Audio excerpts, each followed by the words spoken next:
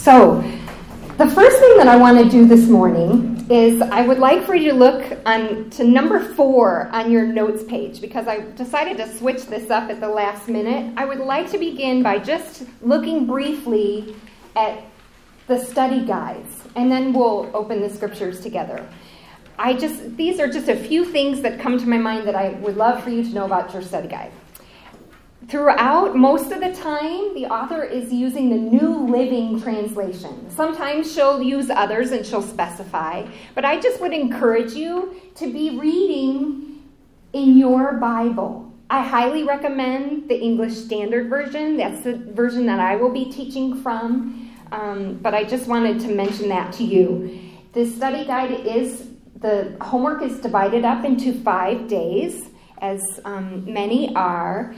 But I love that at the very end of every chapter, or at the end of your week, there's always an opportunity for you to read through the whole text that you've been studying for that week, and then give some personal reflections just based on that time of reading it all together at the end. I would like to encourage you to also read through your text at the beginning on your first day. Just read through the assigned text for the week and let it soak in. Then do your 5 days and then finish up with that final reading. There is also an opportunity to make a choice about, I would say, your level of commitment to the study. It's given in the introduction. You can choose light, which is just come as you can, do what you can. Basic, which is going ahead and using the study guide as is, but she gives just a little extra help, which I would highly recommend to you in the deeper level of commitment. You can go to abingdonpress.com/1 Corinthians, and for each week of study, there's an article that's right there for you, a PDF that you can just read right online. And I read the one, I haven't read them all, but I read the one that's for next week. It was excellent. So I highly recommend that. Basically, I think she's giving us an opportunity to get more of a window into the background work that she's done. So the other challenge that I want to give to you as you begin this study is don't be turned off by some of the things that are addressed in the book of 1 Corinthians. You may come to it and you say, well, goodness gracious, I don't really care about head coverings, and I don't care about food being sacrificed to idols. It doesn't really apply to me today. I would encourage you to fight those feelings and trust that the word is living and active, and God will have a word for you each time that you're opening the book of 1 Corinthians. Last but not least, I have given you today on the back side of your notes page the words to one of my favorite songs that I think could be our 1 Corinthians anthem song. So I would like to encourage you to go to YouTube, go to iTunes, pay the $1 for it. I really would encourage you to be singing this song, learning this song. And Michelle has said that the sweet gals who lead us in worship would be so kind. It may be offered at some point in your worship time this morning. But I just think that this song sums up a lot of what God is trying to teach us through 1 Corinthians. And for me, music just helps to really seal some of the truths into my heart. And so I'm thinking it might be the same for some of you. So I encourage you to look to that song. So here we go. Our introduction to the book of 1 Corinthians. It's 16 chapters long, so my goodness, we're just going to touch on a few highlights this morning. And then you'll have the next 6 weeks to really be studying hard, right? So whenever we open a book of the Bible, the first question that we always need to be asking is, what does this book uniquely reveal to us about our God? So as we're studying through 1 Corinthians, have this question at the back of your mind. Who is God revealed to be? And I would say that you will find that he is exalted for his holiness and his grace and his love. And this resounding theme that he's a God of peace, that we're to be a people that live in unity because he is at work in our midst. The second question, which is really unique, but must be asked as we're reading the book of 1 Corinthians, is what is the church? Because more than any other book of the Bible, 1 Corinthians gives us this picture of Christian community. And I would encourage you in your time this morning to be using the words of that song and to be asking and discussing this question together. What is the church? And I'm going to give you a little answer that I think that 1 Corinthians communicates very clearly to us. The church is God's cross-shaped community of resurrection people on a mission to reach the world with the gospel. We live in a world today where individualism is so important and influences us much more than we know. Being a Christian is not just about having a personal relationship with Jesus. It's about being part of a community, living in community. We are not to live the Christian life alone. We are to think always in terms of we. So first, together, we're going to look at the historical context of 1 Corinthians. And whenever you're opening your Bibles, let's remember this principle that encourages us to remember that we need to read within the historical and cultural context. And it goes like this. It cannot mean what it did not mean. In other words, the Bible was not directly written to us today in our time. We have to go back and ask the Lord to show us what did it mean to the people, the church of Corinth in the first century. And what their culture was like, what they were going through. So we know right from verse 1 that Paul is our author. Many of you know Paul. He's known for being the apostle to the Gentiles. He was a persecutor of the church who was converted when he met the risen Christ on the Damascus Road in around 33 or 34 AD. An apostle, mind you, is one who was directly commissioned by Christ with the message of the gospel.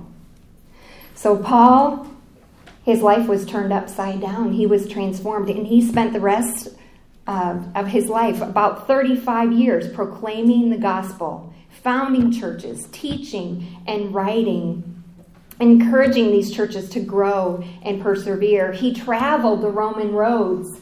He traveled by sea. He went to the larger cities and established churches there and trusted that God, by his Spirit, would do the work of dispersing the message into the surrounding communities. He went on 3 major missionary journeys from the year 47 to 57 AD. He was imprisoned in Caesarea and twice in Rome. He calls himself the worst of sinners and an ambassador in chains. He suffered greatly. But the beautiful thing is that Paul pursued the mission that Christ had given him on that Damascus Road all the way to the end when he was beheaded in Rome in approximately 68 AD. So Paul, our author. The recipient, we know, is the church in Corinth. Paul had founded this church just 4 years earlier, and he had spent a year and a half pastoring them. He knew them well and very personally. So this is his pastoral letter written to this spiritually troubled church.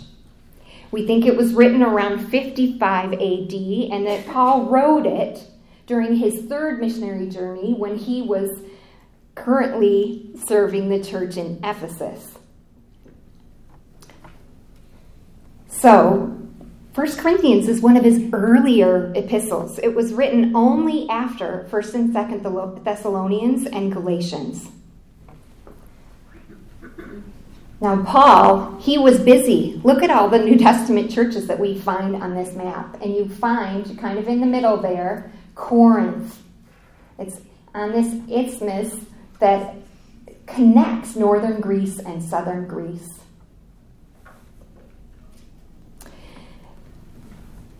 Corinth was kind of a new city. There was classic Corinth that had existed for a long period of time, but then was conquered by the Romans. And then it sat desolate for about 100 years, but it was reestablished as a Roman colony in 44 AD. It was the third largest city in the Roman Empire. And it had approximately 100,000 people if you looked at the city proper and kind of some of the surrounding areas. It was the most important administrative and commercial center in Greece. You see, it was because of its location. Travel could be done north-south, and then also from east to west. You could go west to Italy and then east to Asia by ship. And it's fascinating. There were kind of two ports on just to the west and east of Corinth, and the ships would, to avoid traveling 6 days around that whole lower area of Greece, they would get their cargo and put it on carts. Sometimes they would even try to wheel entire ships across this isthmus. Okay? And then they could shorten their trips and travel could continue on. So lots of goods were traded here. And this was kind of a melting pot, a very significant city in the first century. So we would find here Roman laws and religion and culture, yet still Greek religion and philosophy and art and mystery cults from Egypt and Asia. Jews. Some Jews were there too. And they're entirely different way of life. And then there was a wide chasm regarding economics. There was kind of a small privileged upper class, but the majority were poor. There's been archaeological work that's been done in the ancient city of Corinth for about the last 120 years. If you went there today, this is what it might look like. And here's a map of some of the things that have been uncovered through the archaeological work that's been done. Corinth was 2.5 times the size of Athens. It had a large Roman forum, a basilica that accommodated the law courts. It had the largest tribunal in the empire where the governor conducted business, many shops and temples, beautiful fountains. The Isthmian Games were held here every 2 years, which would be kind of the number 2 to the Olympics. Okay. There was a hill that rose above the city, about 150 or 1,500 feet above it, that was called the Acrocorinth. And there was a temple to Aphrodite, where prostitutes served. There were many temples throughout the city. And we get this window into the ancient world. Sexual immorality was rampant. It was not considered wrong for a married man to visit a prostitute. Scholar Gordon Fee says that the church was in many ways a mirror of the city. It was a melting pot, just like Corinth was. There were Gentiles, former idolaters, many who were poor. There was a mix of Jew and Greek and Roman, slave and free, rich and poor. Religion in the ancient Greco-Roman world was very different than what you would think of today. Many gods were worshipped. Archaeologists have found over 25 sacred spaces that were devoted to various gods and lords in Corinth. People would make offerings attempting to appease the gods. And the temples were not like we would think of as churches today. It was not a place where people gathered for worship, but it was the dwelling place of the god. And a few things I want to be sure to mention. Those that didn't worship the local gods or didn't worship the emperor were considered to be going against the grain, against the social mores of the day. And they were considered to be bringing trouble to their community because they weren't seeking the gods and seeking their protection from harm or seeking their blessing. Also, it seems as if religion and religious piety existed in just one little compartment in this ancient world. And the rest of your life, it wasn't really impacted by you just sought to do the religious rituals and you were all good. And so it was very common for someone to be considered religious, but then, sexual immorality, no problem. That was the culture that this church was residing in. So let's move on to talk about the literary context briefly. Whenever we're looking at the literary context of Scripture, I just want to challenge you with this fun little truth. Don't be a plucker. And that means don't just pluck a verse out of Scripture. I know we love to, this is our food, right? We like to write a verse on a memory card, right? And we cling to that truth. But we must read it within its context. And see the surrounding text, the surrounding chapters. Read it within the whole book. Think about how the whole book is significant to and how it fits into the big story of Scripture. So, for instance, there are probably quite a few verses that you've memorized from 1 Corinthians. One of them might be this one from 1 Corinthians 10:31. So whether you eat or drink or whatever you do all to the glory of God. So I want to challenge you. Some of those verses that you've got stored away, they may have been plucked. Okay? So I want you to see, after reading through all of 1 Corinthians, what do you think that the heart of the meaning of that verse really is? Okay? So we know that 1 Corinthians is an epistle. It's a letter from the Apostle Paul.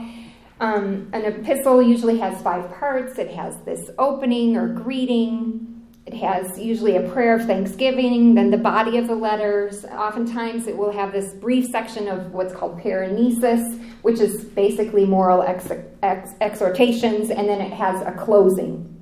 What I want you to remember is that all of the epistles are occasional documents. They all were written in the first century, and they were written to address a specific need or a specific situation. So they are not just theological treatises, but they're theology applied to a particular situation.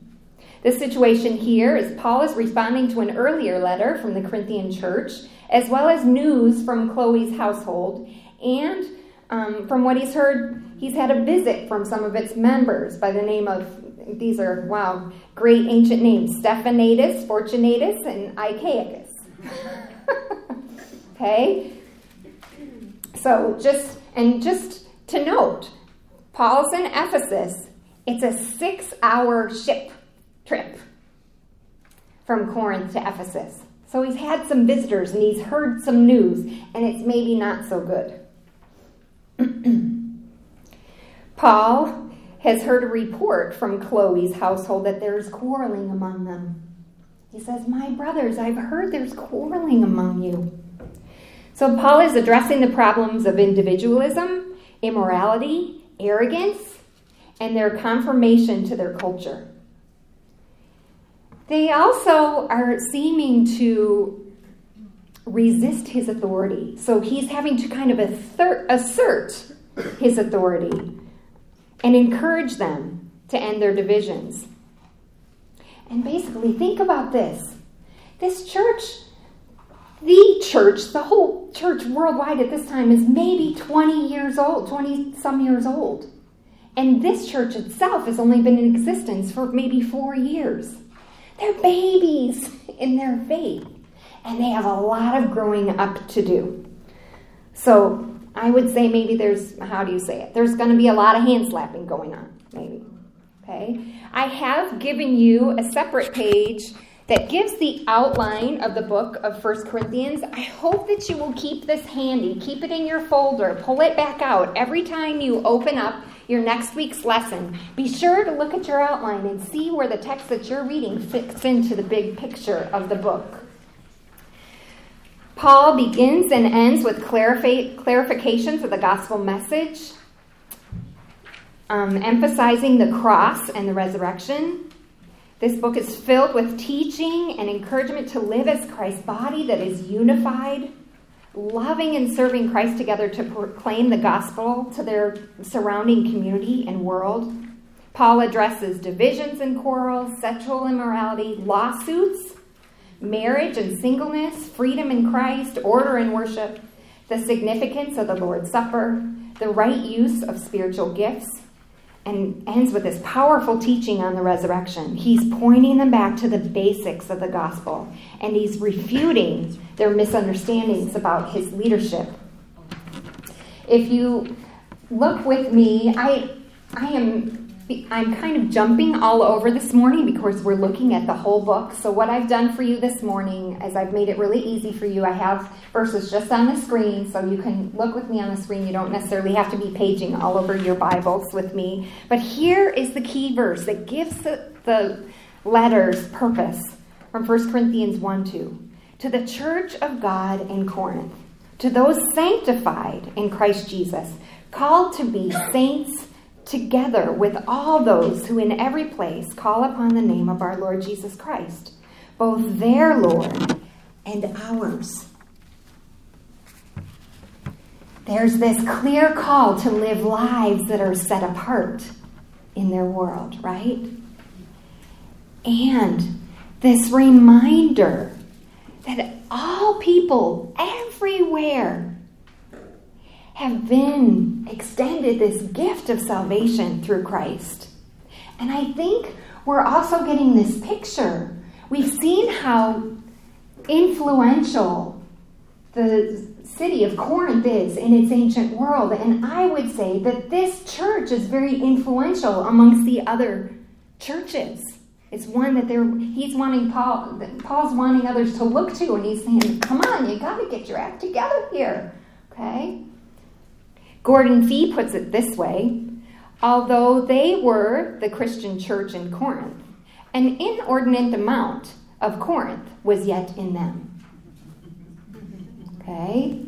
And then he goes on to say, they had a number of attitudes and behaviors that required radical surgery without killing the patient.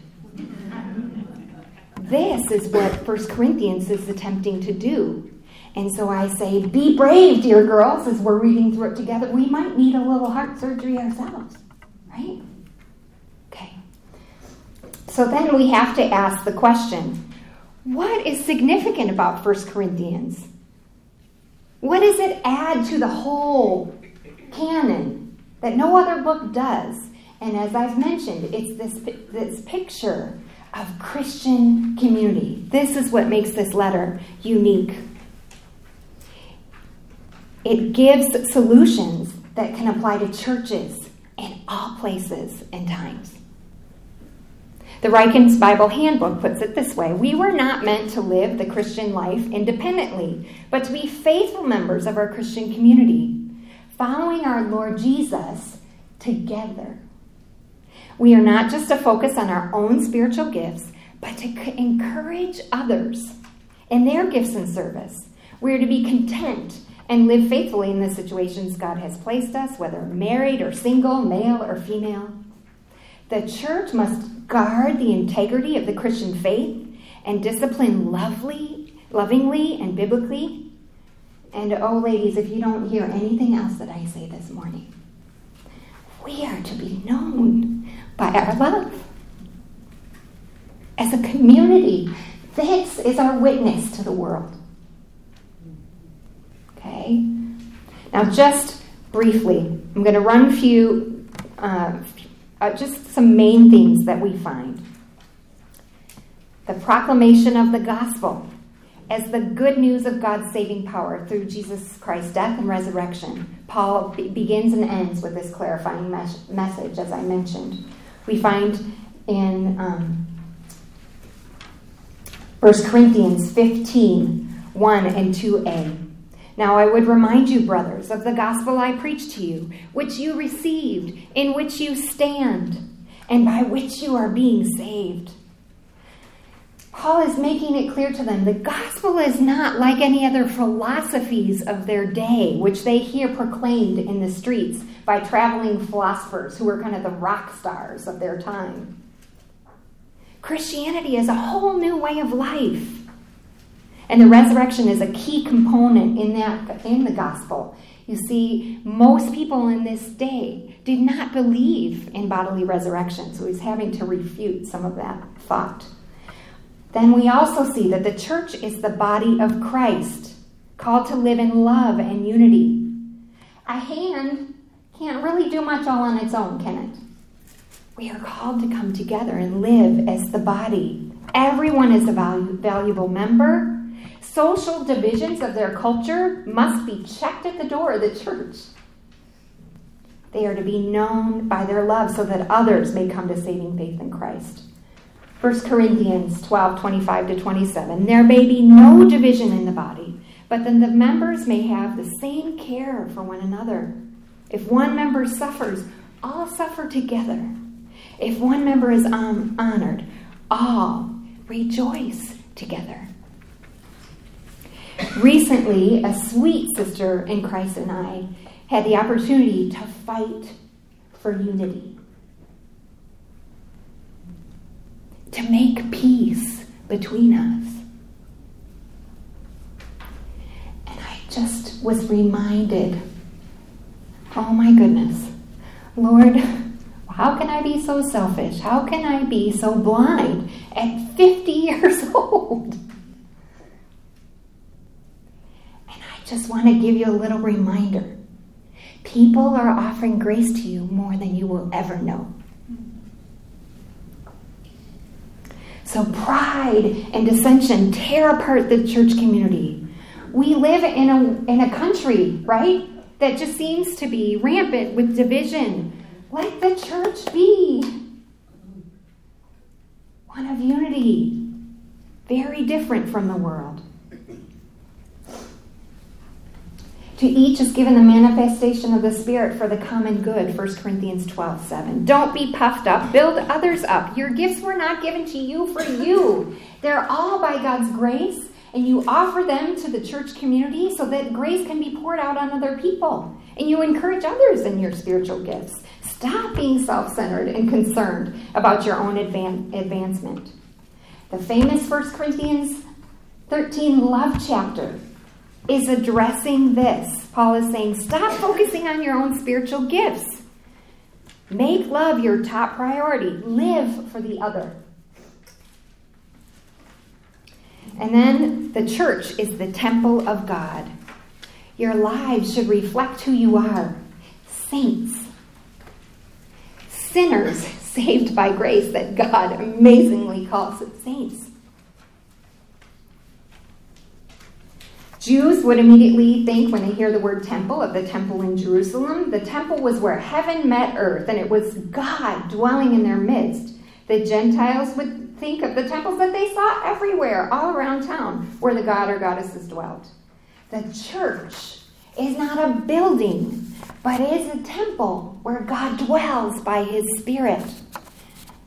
And when this is mentioned, we must see this as a call to holiness, and a call to reach others with the good news of the gospel.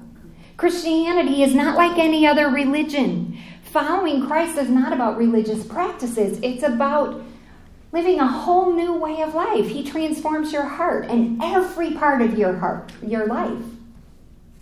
1 Corinthians 3:16, don't you know that you are God's temple and that God's Spirit dwells among you?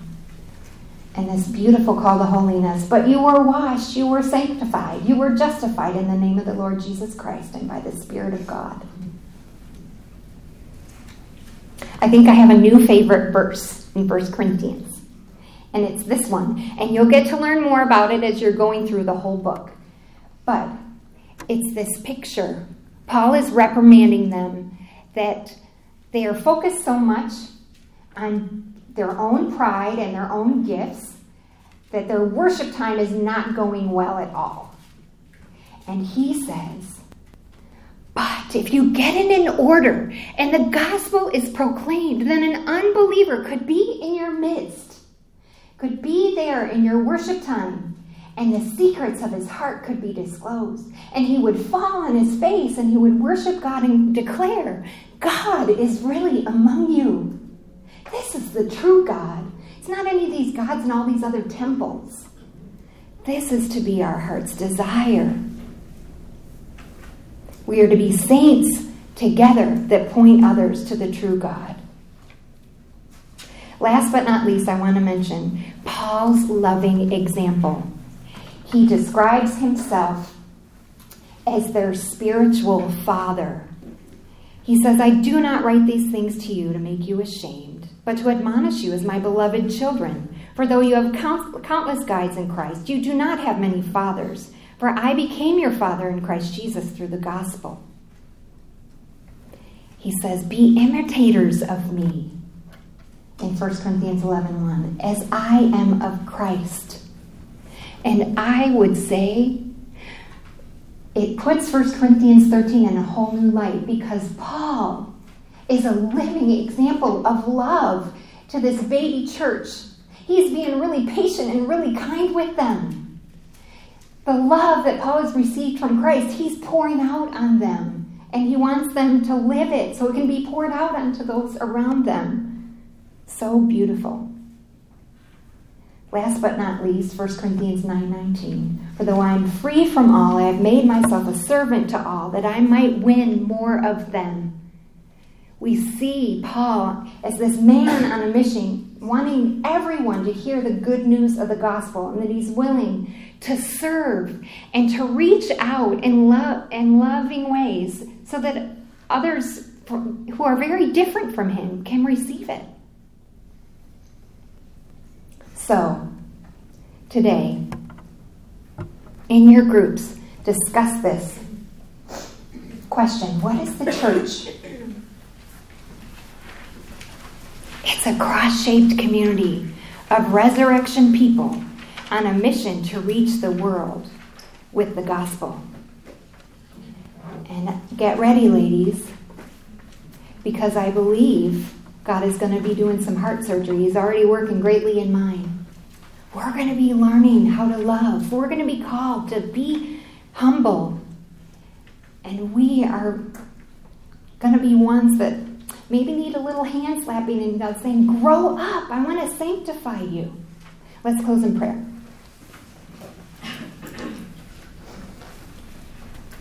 Lord, I thank you so much for each of these women. I am so excited that we get to study your word together. And right now, even now, we commit ourselves to opening our hearts to you. Let your word be a mirror to our lives, Lord. We want you to do that surgery that we need. Help us to learn how to love more. Help us to really be concerned about people around us. Help us to grow in living lives that are set apart from our culture. In Jesus' name I pray. Amen. Amen. Can I use your little mic for a second? All right. Thank you very much, Chrissy. And I think those are my glasses. That is so sweet that they've been found. When I came up to the front, I go, hey, there they are.